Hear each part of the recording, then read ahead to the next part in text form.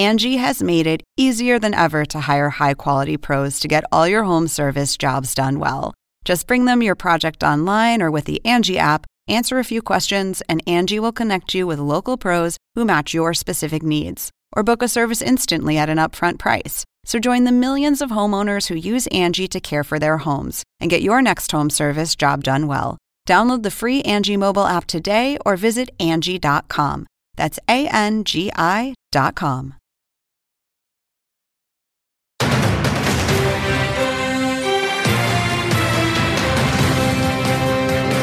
Confronting crises. President Trump plans a visit to the hardest hit areas after a monster hurricane leaves thousands without homes or power. It was devastating, but they'll rebuild. His administration also scrambling to deal with a brewing diplomatic dilemma over a missing Saudi journalist. Florida Senator Marco Rubio will join us to discuss next.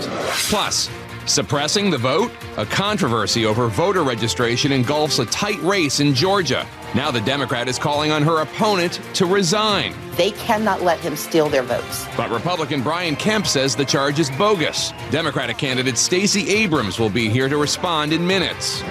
And full force. Potential Democratic 2020 contenders hit the campaign trail. This is America, so get up! Take it back. It's time. As the path for Democrats to take back the Senate seems to narrow, will the political star power be enough? Senator Bernie Sanders will be here live.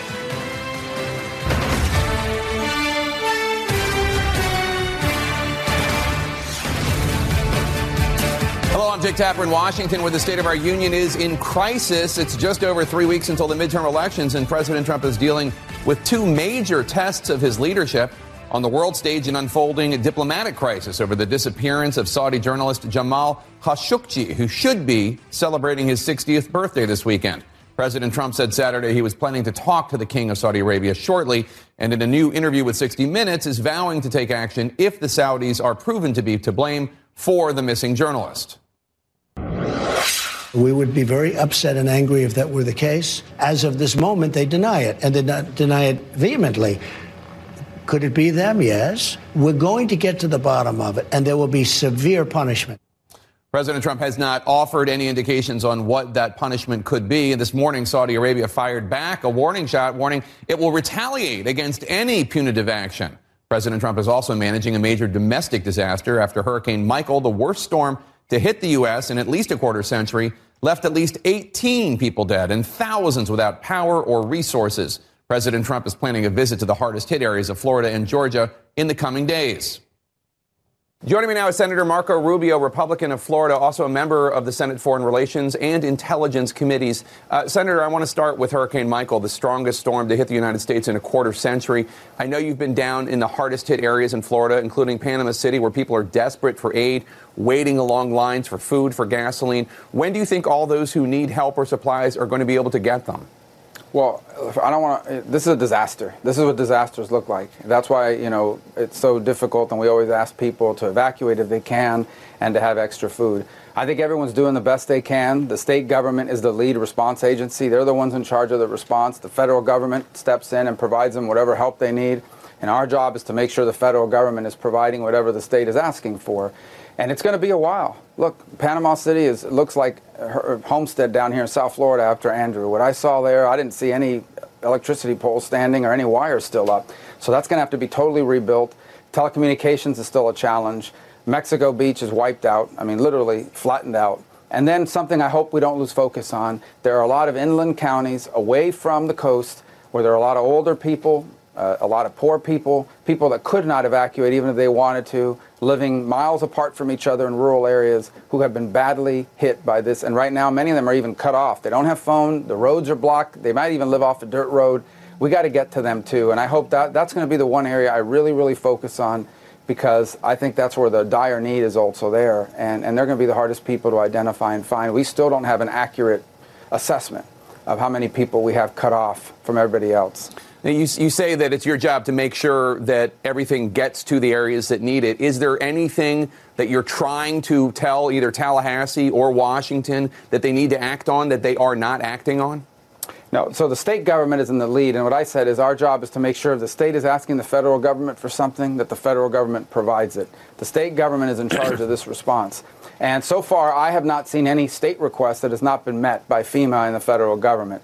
There are additional federal assets out there that could be used, like the Department of Defense, and I could very well come back tomorrow when I go into some of those rural counties and argue that there's more that needs to be done.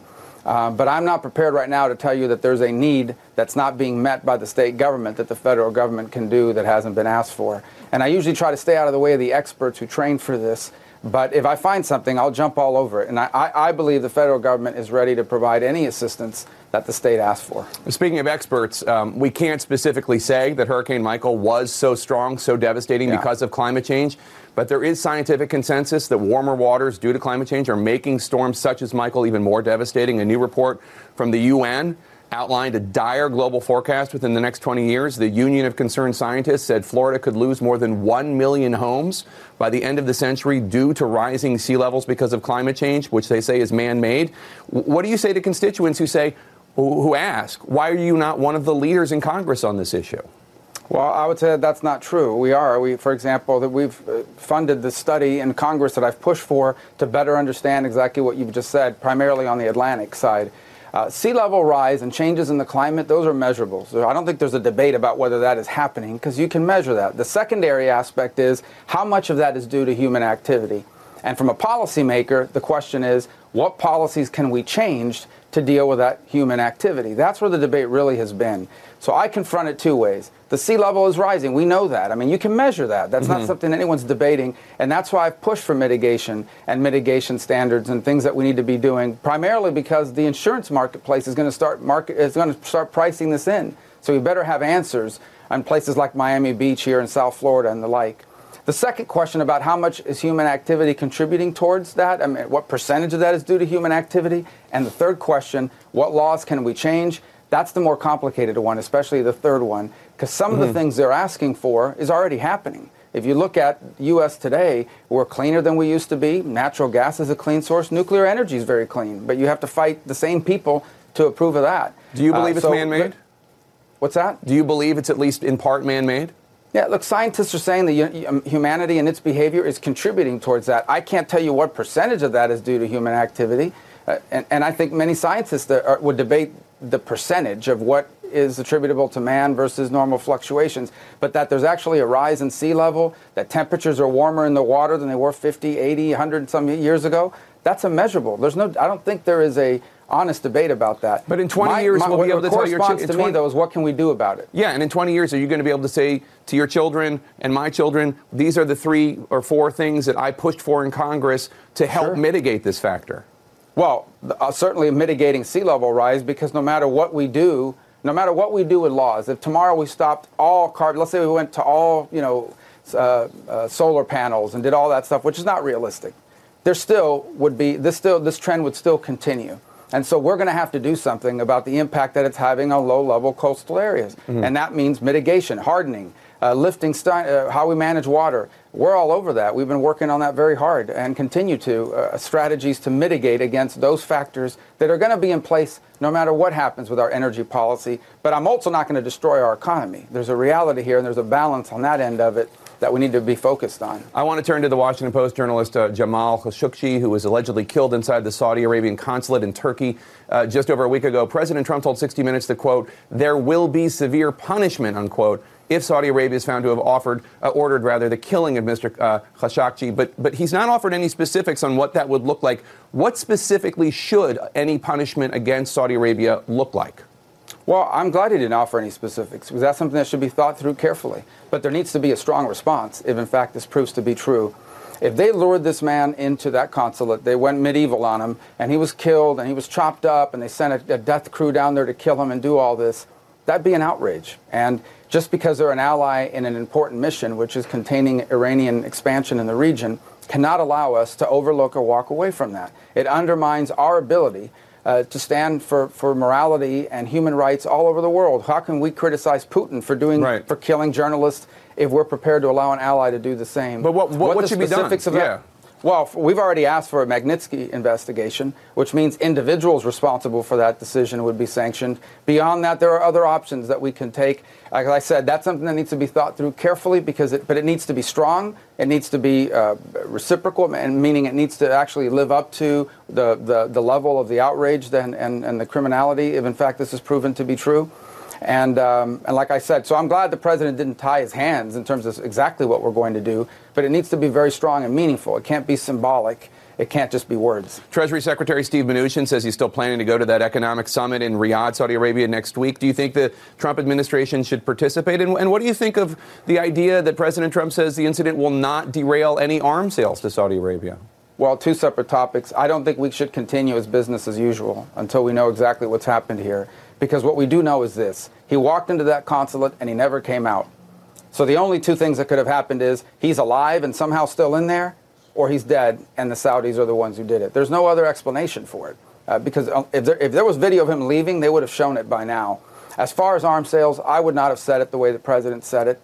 Arms sales are important not because of the money, but because it also provides leverage over their future behavior. You know, they'll need our spare parts, they'll need our training, and those are things we can use to influence their behavior. But I would not take cutting that off the table.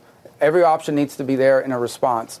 Because no matter how important they might be to our Iranian strategy, our ability to be a voice for human rights and to go after regimes like Assad, like Putin, like what China does, like what Maduro does in Venezuela, all of that is undermined and compromised if we are not willing to confront something as atrocious as what's allegedly happened here. When you say it's not time for business as usual, I assume you're suggesting that Mnuchin should not go to the economic conference in Riyadh. Is that what that means? I don't think he should go. I don't think any of our government officials should be going and pretending as it's business as usual until we know exactly what's happened here. And one last question. Are you concerned that White House senior aide Jared Kushner and by extension President Trump have too much invested in this personal relationship with Crown Prince Mohammed bin Salman, or MBS, and in fact that the Trump administration may have been snookered by him, played by him? I don't think they were played by him. I think that they wanted to put together a Middle Eastern strategy in which a less than perfect government was a key component of constraining Iranian ambition in the region.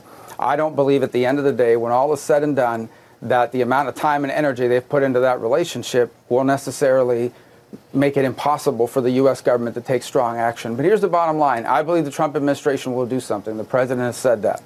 But if he doesn't, Congress will. That I can tell you with 100% certainty, with almost full unanimity across the board, Republicans and Democrats, there will be a very strong congressional response if, in fact, the Saudis lured him into that consulate, murdered him, cut up his body, and disposed of it. There was going to be a very strong congressional response. Senator Marco Rubio of Florida, thank you so much for your time, sir, as always. Thank you. What's the better strategy for Democratic candidates? Take the high road or kick them? Senator Bernie Sanders will be here to weigh in next. Plus, she's accusing her Republican opponent of trying to suppress tens of thousands of votes in Georgia. I'll talk to Democratic candidate Stacey Abrams coming up. Extraordinary opportunity. Welcome back to State of the Union. I'm Jake Tapper. The Democratic Party is confronting questions this week about whether or not they should be using more aggressive tactics against their opponents. Former Attorney General Eric Holder and former Secretary of State Hillary Clinton say yes, but former First Lady Michelle Obama disagrees. Michelle says that, when they go low, we go high. No. When they go low, we kick them. You cannot be civil with a political party that wants to destroy what you stand for, what you care about. Fear is not it's not a proper motivator. Hope wins out. Joining me now is Independent Senator Bernie Sanders of Vermont, who caucuses with the Democrats. Senator, you just heard those comments from Holder, Clinton, and Michelle Obama. What do you think? Do you think Democrats have been too weak responding to Republicans in the past, or do you subscribe to Michelle Obama's mantra, when they go low, we go high? Jake, I don't think it's a question of going high or going low. I think it's a question of telling the truth. And the truth is that you have a president who lies all of the time, a pathological liar. I don't think that's what the American people want. You have a Republican leadership in the House and the Senate that came within one vote of throwing 32 million people off of the health insurance they currently have. You have leadership there in the House and the Senate that wants to do away with the pre-existing protections that people have in this country so they can get health insurance when you have cancer or heart disease. You have leadership in the House and Senate led by the president that provided massive tax breaks for the wealthiest people in this country over a 10-year period. 83% of the benefits go to the top 1%. You have a president and Republican leadership who supported a budget which would have cut Medicaid by $1 trillion, devastating for the elderly people, Medicare by $500 billion, Social Security Trust for Disability Trust Fund by $72 billion. You have an administration that doesn't even recognize the reality of climate change. So I think what we have to do is be aggressive in telling the truth that you have a Republican leadership that's working overtime to benefit the wealthy and the powerful while ignoring the needs of working families. But I guess the debate is, I don't think there's any Democratic official who would disagree with what you just said. The debate is how aggressive. Should people who are Republican officials be disrupted when they're eating a meal at a restaurant? Is it appropriate for protesters to be banging on the doors of the Supreme Court? That's really what the debate is about. Well, I am very strongly in favor of mobilizing the American people to stand up and fight for economic justice and social justice and racial and environmental justice. And I think we have to mobilize people. I am not a great fan of being rude or disrupting activities. But this is what I will say. This entire 2000 election campaign is going to come down to two words, and that is voter turnout.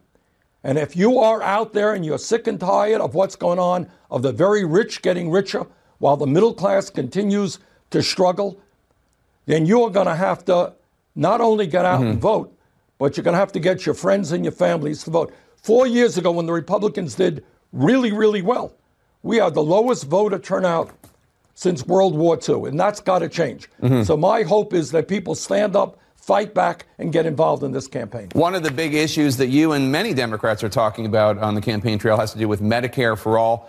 President Trump is trying to rally supporters by criticizing that plan. In the opinion pages of USA Today, the piece is suffused with lies and factual errors. We have fact-checked some of them. But let me ask you a question about the president's central argument, which is one that you even hear from some progressives, that Medicare for All could lead to worse coverage for many Americans who are happy with the health care coverage that they have right now with the private insurance plan. How do you respond to that issue without getting in? It's only an hour-long show. We can't get into every lie President Trump told in that op-ed. But if you could just talk about why should somebody who's happy with their health insurance want Medicare for All? I'll tell you why. Because right now, as a nation, we are spending twice as much per capita on health care as do the people of any other country, over $10,000 a year. Family of four, $28,000 a year. That is unsustainable. And yet we end up having, Jake, 30 million people who are uninsured and even more who are underinsured. You're talking about people being happy. These are people who are paying the highest prices in the world for prescription drugs. These are people with deductibles that are so high that in many cases they can't walk in to the doctor's office. These are people who, if they lose their job today, are not going to have any health coverage at all. Look, here is the bottom line. As a nation, do we do what every other major country on earth does? And that is to understand that health care is a right, not a privilege. Do we spend our money to provide health care for every man, woman, and child, or to make the drug companies and the insurance companies phenomenally rich while our health care outcomes are worse in many cases than many other countries? So in my view, in the last poll that I saw on this, Jake, suggests that 70% of the American people understand that Medicare is a good program and it should be expanded to all people. Just one more point here. When Trump lied, he lied about 19 different times in his op-ed attacking me. He said that we are going to weaken Medicare coverage for the elderly. That is an outrageous lie. We expand coverage to include dental care, vision care, and hearing aids. Yes. Right. And this is really important to seniors. Okay. I want to move on to Saudi Arabia. You made a major foreign policy speech this week mentioning reports that journalist Jamal Khashoggi was killed in the Saudi consulate in Istanbul. Former CIA Director John Brennan wrote in the Washington Post that sanctions should be imposed on all Saudis involved, that the U.S. should freeze military sales and intelligence cooperation, and there should be a UN resolution condemning it. How do you think President Trump should respond if it's proven that the Saudis were behind his disappearance, if not murder? Well, I think the most important thing, I think that it's clear. We cannot have an ally who murders in cold blood in their own consulate a critic, a dissident. That is unacceptable. As you may know, a number of months ago, along with a conservative Republican, Mike Lee of Utah, I introduced a resolution which got 44 votes, which said that the time is now for the United States to get out of the Saudi-led war in Yemen, which is causing a horrible humanitarian disaster there. So I think one of the strong things that we can do is not only stop military sales, not only put sanctions on Saudi Arabia, but most importantly, get out of this terrible, terrible war in Yemen led by the Saudis. Senator, I know you bristle when asked questions about polls or anything that you perceive to be about a horse race question. But people are wondering if you're going to run for president. And there is a new CNN poll just released showing that former Vice President Joe Biden is far and away the leader for the Democratic presidential nomination in 2020 among Democrats and Democratic-leaning independents. He's at 33%. You're in second place among Democrats and Democratic-leaning independents at 13%, followed by Kamala Harris and Elizabeth Warren. What do you say to Democrats who say Joe Biden is the best chance to win back the White House because of his appeal to working-class voters? Well, I say that we have 3 weeks to go in the most important midterm election in the history of this country. And I think that that is what we focus on right now. We have a presidential election coming in 2020. We will see what happens. But I think it is very wrong to deflect attention from the need to end one-party rule in Washington right now. When are you going to make up your mind about running in 2020? Well, you'll be one of the first to know, Jake. How about the first? How about the first would be, that's what we would prefer on this show. All right. All right. Senator Bernie Sanders, independent of Vermont. Always good to see you, sir. Thank you so much for your time. Thank you. If elected, she would be the first African-American woman governor in this country's history. We're going to talk to Stacey Abrams about her campaign for Georgia governor next.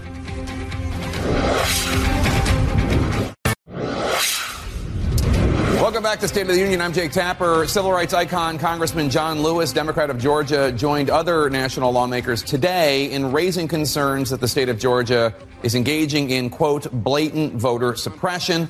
Lewis joined Democratic candidate for governor Stacey Abrams, who's calling on her opponent, Republican Secretary of State Brian Kemp, to resign after an Associated Press investigation found that Kemp stalled 53,000 voter registrations because the names don't exactly match other state ID forms, as they are required to under Georgia's new exact match law. 70% of the voters given pending status are minorities, according to the AP. Kemp declined our request for an interview, but his campaign called the story bogus and pointed out that the state just broke an all-time voter registration record.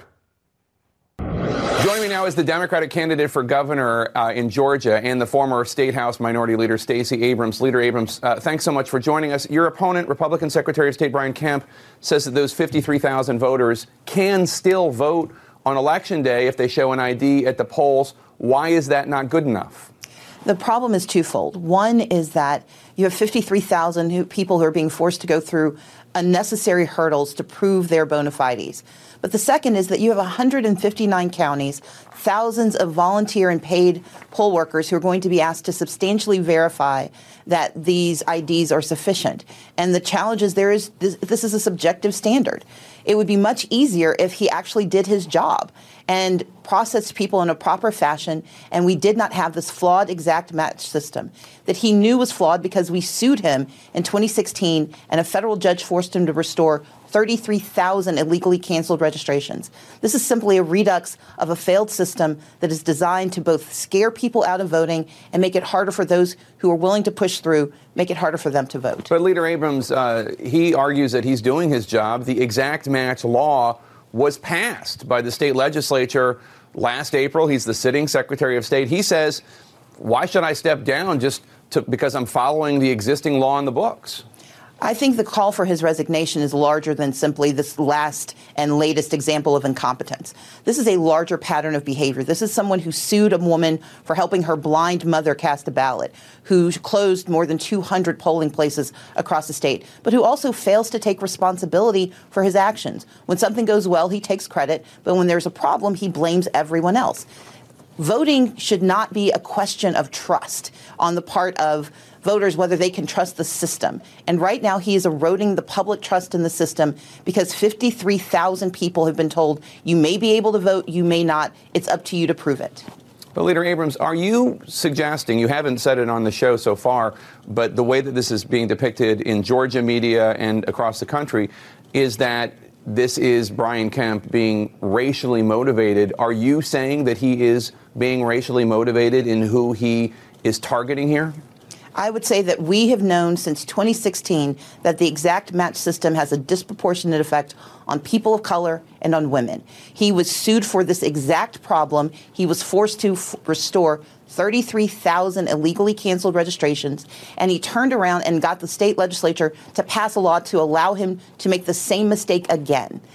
When you know that what you're doing is going to have a disproportionate effect on people of color and on women, and you do it anyway, that erodes the public trust in the system, and that's problematic. Can you explain to voters who aren't familiar with this why you think the exact match system is disproportionately targeting women and people of color? Just for people who don't know, it requires that there not be any discrepancy between somebody's ID and somebody's name and how they appear in the voter rolls. Exactly. So the professor who was covered by the AP story, this is a college professor who has a hyphen in her last name.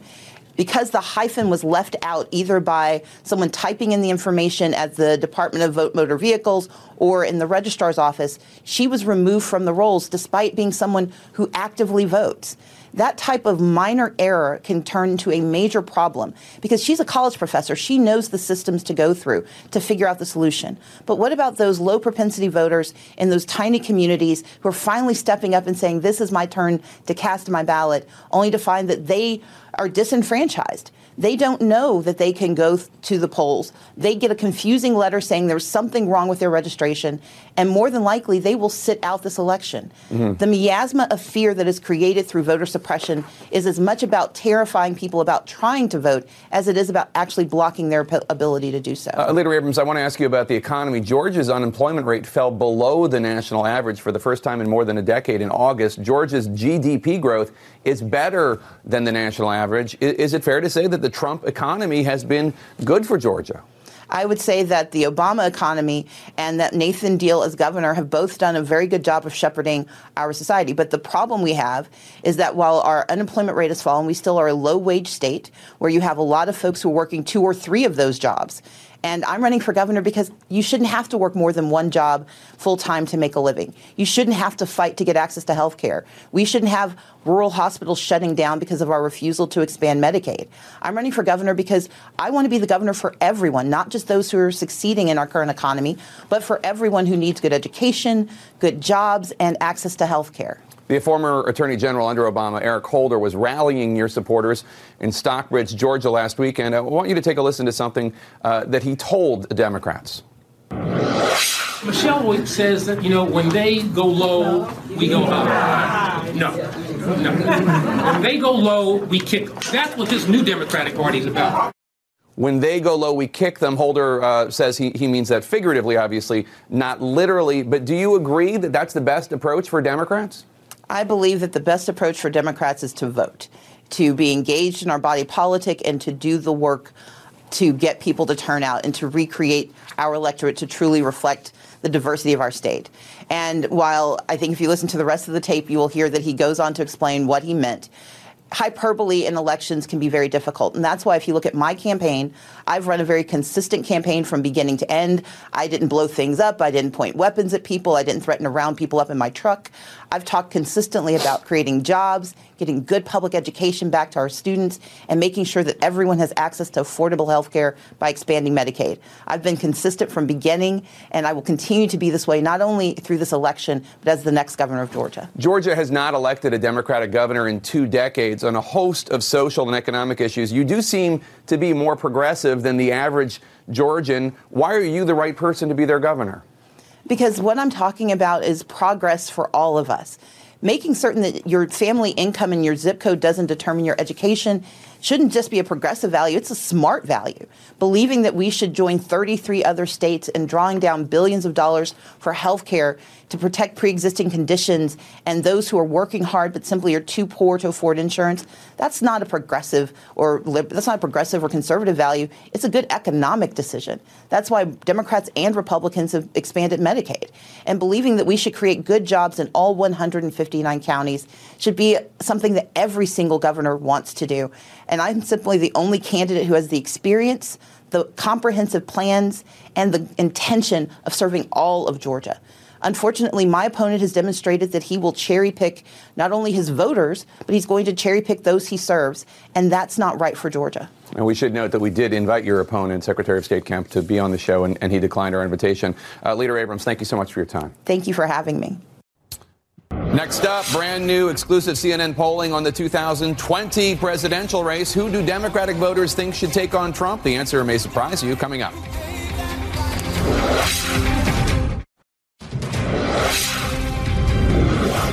You can either vote for Democrat mob rule or you can vote for a Republican Party that stands proudly for law and order, fairness, freedom, and justice. Our values are being shredded. Our democracy is under assault. A president has put his own interests before those of our ideals. President Trump and former Vice President Joe Biden making their midterm pitches in the great Commonwealth of Kentucky. Could this be a preview of the 2020 campaign? We have some brand new exclusive CNN polling on the next presidential race, and there's some good news for President Trump. More and more Americans now think he will win a second term in office. It's 47% think he's likely to lose. That's down from 54% this March. As to who could beat him, Democrats' top choice right now is former Vice President Joe Biden. He's leading a crowded field, including Senators Bernie Sanders, Kamala Harris, and Elizabeth Warren. Let's discuss, Scott, Commonwealth of Kentucky. A fellow son, I will give you the prerogative of answering. What do you make of these poll numbers? Should Democrats be worried that more and more Americans, it's still not a majority, but more and more Americans think that he will be reelected? Yeah, they should be worried because I think there's probably a greater than 50% chance that he will win reelection, and it's largely on the strength of the economy. The job situation is good. Wages are going up. People feel good about their economic futures. And that is a great thing for Trump, and it's going to be a great thing for him to run on in 2020. You're either going to go back to the way we were doing it, or you're going to keep going. I mean, it's a very simple campaign for Trump to run. So I think as long as recession doesn't hit in the middle of a first term, he's in pretty good shape right now. Simone Sanders, no relation to Bernie Sanders, but you did work for him. And I'm wondering what Senator Sanders wouldn't answer my question, but it is Bernie Sanders and Joe Biden are two guys who couldn't go into Kentucky and talk about working class concerns. But I'm wondering whether you think Joe Biden might have an upper hand, as the poll suggested, in terms of who can beat Donald Trump. Look, I think whoever can beat, first, in order to beat Donald Trump, you have to win a Democratic primary. And you cannot win a Democratic presidential primary in this country without black women. Like, black women have and do pick the Democratic nominee. I know because I worked with the guy that didn't win the black women and we lost the Democratic primary. So I think that I also think it's too early to start talking about 2020. November 6th are the midterm elections. And I think what happens on November 6th will be a good indicator what kind of energy is coming out of Democratic voters will have going into a presidential primary. And there's an interesting story in the New York Times. The scandals have not stopped, even if President Trump's poll numbers are ticking up higher than they've been, but still historically low. The New York Times has two explosive reports in the past 2 weeks focusing on President Trump and his family member and whether or not they pay taxes, a massive expose on his personal tax history last week. And then just yesterday, a report about the president's son-in-law, Jared Kushner, that, quote, over the past decade, Jared Kushner's family company has spent billions of dollars buying real estate. His personal stock investments have soared. His net worth has quintupled to almost $324 million. And yet, for several years running, Mr. Kushner, President Trump's son-in-law and a senior White House advisor, appears to have paid almost no federal income taxes, is this something that will hurt President Trump, or is this just factored in and will have no impact at all? It's not having any impact now because he's not on the ballot. So we're 3 weeks before an election. Democrats are running their campaigns on health care, and you heard Stacey Abrams didn't talk about Trump's taxes. She's not running against Donald Trump. When the Democrats do run against Donald Trump, they're going to go to a lot of those Trump voters who had been Obama voters and win them back, they should anyway, with this argument that he lied to you. He actually cut taxes for Wall Street, raised taxes on you. He cut taxes for himself and raised taxes on you. He wants to take away your Medicare. You heard Bernie Sanders talk about that. That argument, I think it allows the Democrats to go back into some of those communities where we used to be dominant and now we got creamed. Yeah, I guess my question is, what are the Democrats waiting for? Because you keep seeing these bombshell stories, and yet no one can craft a narrative to critique Trump on it. You presented a very good case. But I don't hear any Democrats doing that at this moment. But you could still, I mean, why wait? Well, we need to wait because we want to win the midterm elections. Well, we are not going to let people push us into a 2020 conversation. Yeah, but I see from the other side, just real quickly, the reason why Republicans could always make the scandals that Hillary encountered mattered because there was always a narrative that she was dishonest. You couldn't trust her. She wanted to hide things. And I just don't see that work being done by Democrats to Trump. That's all. Is it really news to people that rich folks have lawyers and accountants?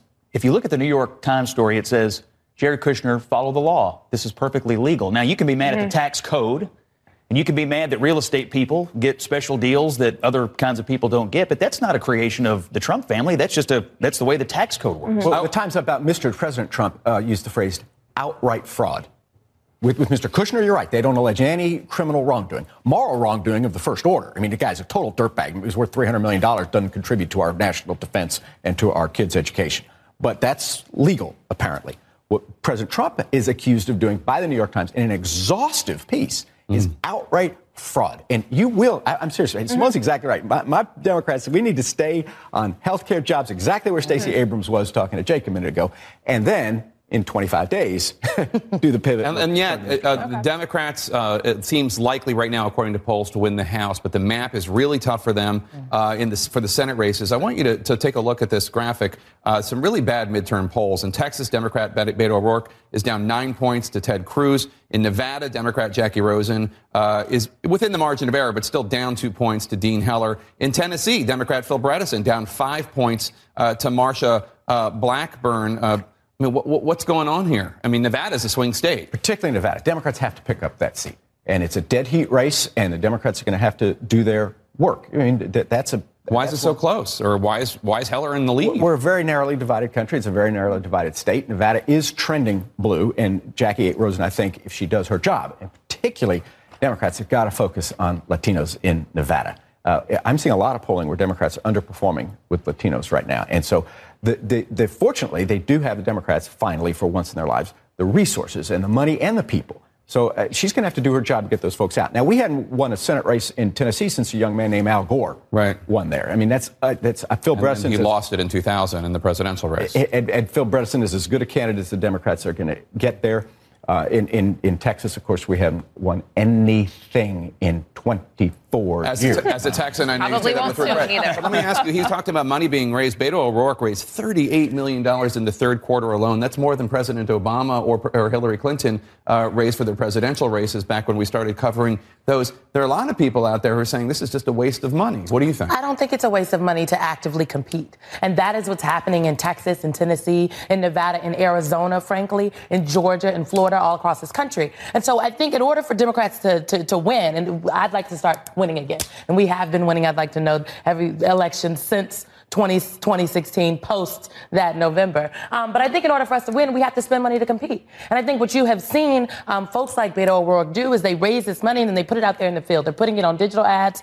They're not just putting it on television. They're putting it into people and putting people on the ground in states all over. So we can win. I want to ask our Republicans about a different map, which is 3 states that really I'm keeping an eye on for 2020 have to do with are Pennsylvania, my home state, home Commonwealth rather, Michigan, and Wisconsin.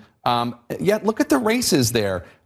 Trump won all of them. In Wisconsin, Senate likely Democratic, governor toss-up. Michigan, Senate likely Democratic, governor lean Democratic. These are the Cook Political Report ratings. Pennsylvania, Senate likely Democratic, governor likely Democratic. These are Trump states, and Democrats look pretty well positioned to win. Yeah, they were narrow Trump states. I mean, these races were pretty close. I mean, look, Trump won the presidential election by 80,000 votes in 3 states. I mean, it was an extraordinarily close race, and it's going to be a really close race in 2020. I think the question is the people who switched over from Obama to Trump in those states, are they going to ask themselves one question? Did he fulfill the promise of remembering me? Did he fulfill the promise of remembering the Midwest? Did he fulfill the promise of fixing the economy in the way he did? And if you look at the economic situation, how could you argue that he has not?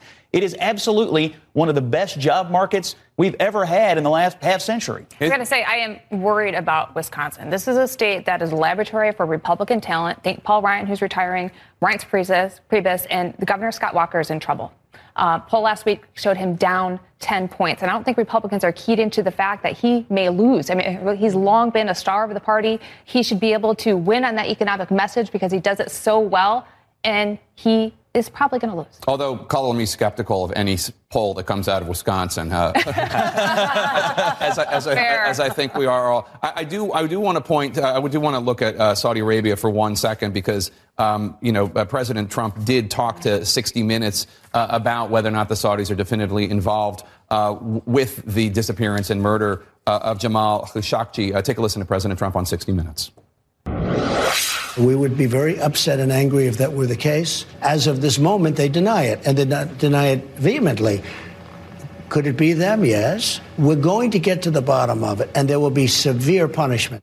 Now, I want to, in a strongly worded op-ed published Sunday, the general manager of the Saudi-owned Al Arabiya news channel warned that if the U.S. imposes sanctions on Saudi Arabia, quote, it will stab its own economy to death. Oil prices will go up to $200 a barrel. Riyadh will permit a Russian military base in the country and will drive the Middle East into the arms of Iran. That's from basically the Saudi-owned TV station there.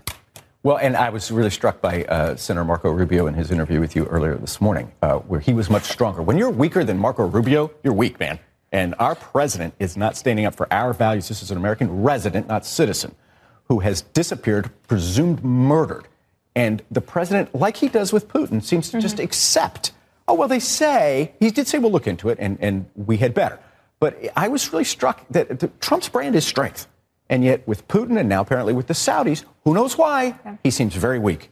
I want the president to have all the facts before he does whatever he's going to do. But if these people did this, we cannot allow it. We have to stand up to these people. You can't allow it. You can't allow economic interests to overcome human rights interests in this case. So, but the president should not do a thing until all facts are known. I will say that the president, we had insight into his thoughts in Kentucky last night, and he noted that, look, I do a lot of business with the Saudis. They're good people, and so I'm concerned that the president is allowing the economic interest, his personal economic interest, to cloud his judgment on this issue. But luckily, Congress, I think, is going to be strong here, just like they have been on Russia, and I think they're going to push Donald Trump into a place where he is going to have to. Yeah, absolutely. Congress is going to have to lead on this because President Trump has the wrong lens on this. He views Saudi Arabia as a customer and not somebody who should be pressured to be a strategic partner to advance our interess. Our best customer in the world is Canada, and he's beating up on them all the time. And they're a free democracy and a great ally. There is something, Simone's on this. There's something compromised about our president with the Saudis, and I want to know what it is. All right, thanks one and all. I appreciate it. There is something about the bad blood between Tay-Tay and Ye that has caught the attention of more than one president. That's the subject of this week's State of the Cartoonian. Stay with us.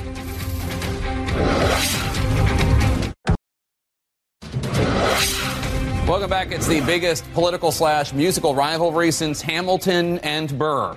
Taylor Swift, also known as Tay-Tay, and Kanye West, also known as Ye, began their feud on stage, but could one of them end it in the Oval Office? That's the subject of this week's State of the Cartoonian.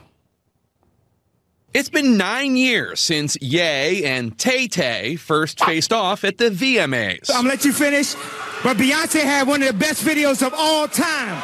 It was an eruption that prompted some harsh presidential criticism. The young lady seems like a perfectly nice person. He's a jackass. And with that path set, this week Tay-Tay and Ye faced off politically. Now we got bad blood. With a Senate race in her home state of Tennessee, Taylor Swift broke her political silence on Instagram, rallying Democrats to vote for former Governor Bredesen right before Bredesen collapsed in the polls. But once again, Swift was quickly upstaged by Kanye. Get down, girl, go ahead, get down. Who gave a performance of sorts in the Oval Office. It was something about when I put this hat on, it made me feel like Superman. That's my favorite superhero.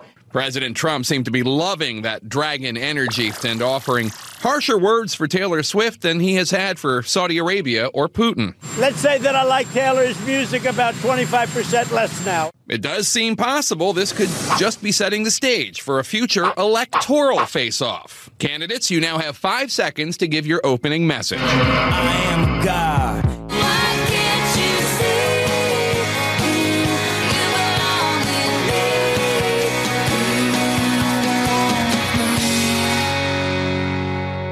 Thanks for spending your Sunday morning with us. Fareed Zakaria, GPS starts right now.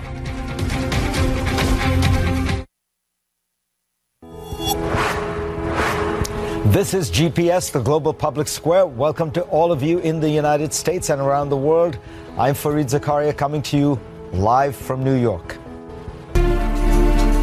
We'll start today's show with Saudi Arabia. Just what did the Desert Kingdom have to do with the disappearance of journalist Jamal Khashoggi? Where is the young crown prince leading the country? And why does President Trump consider the U.S.-Saudi relationship so important?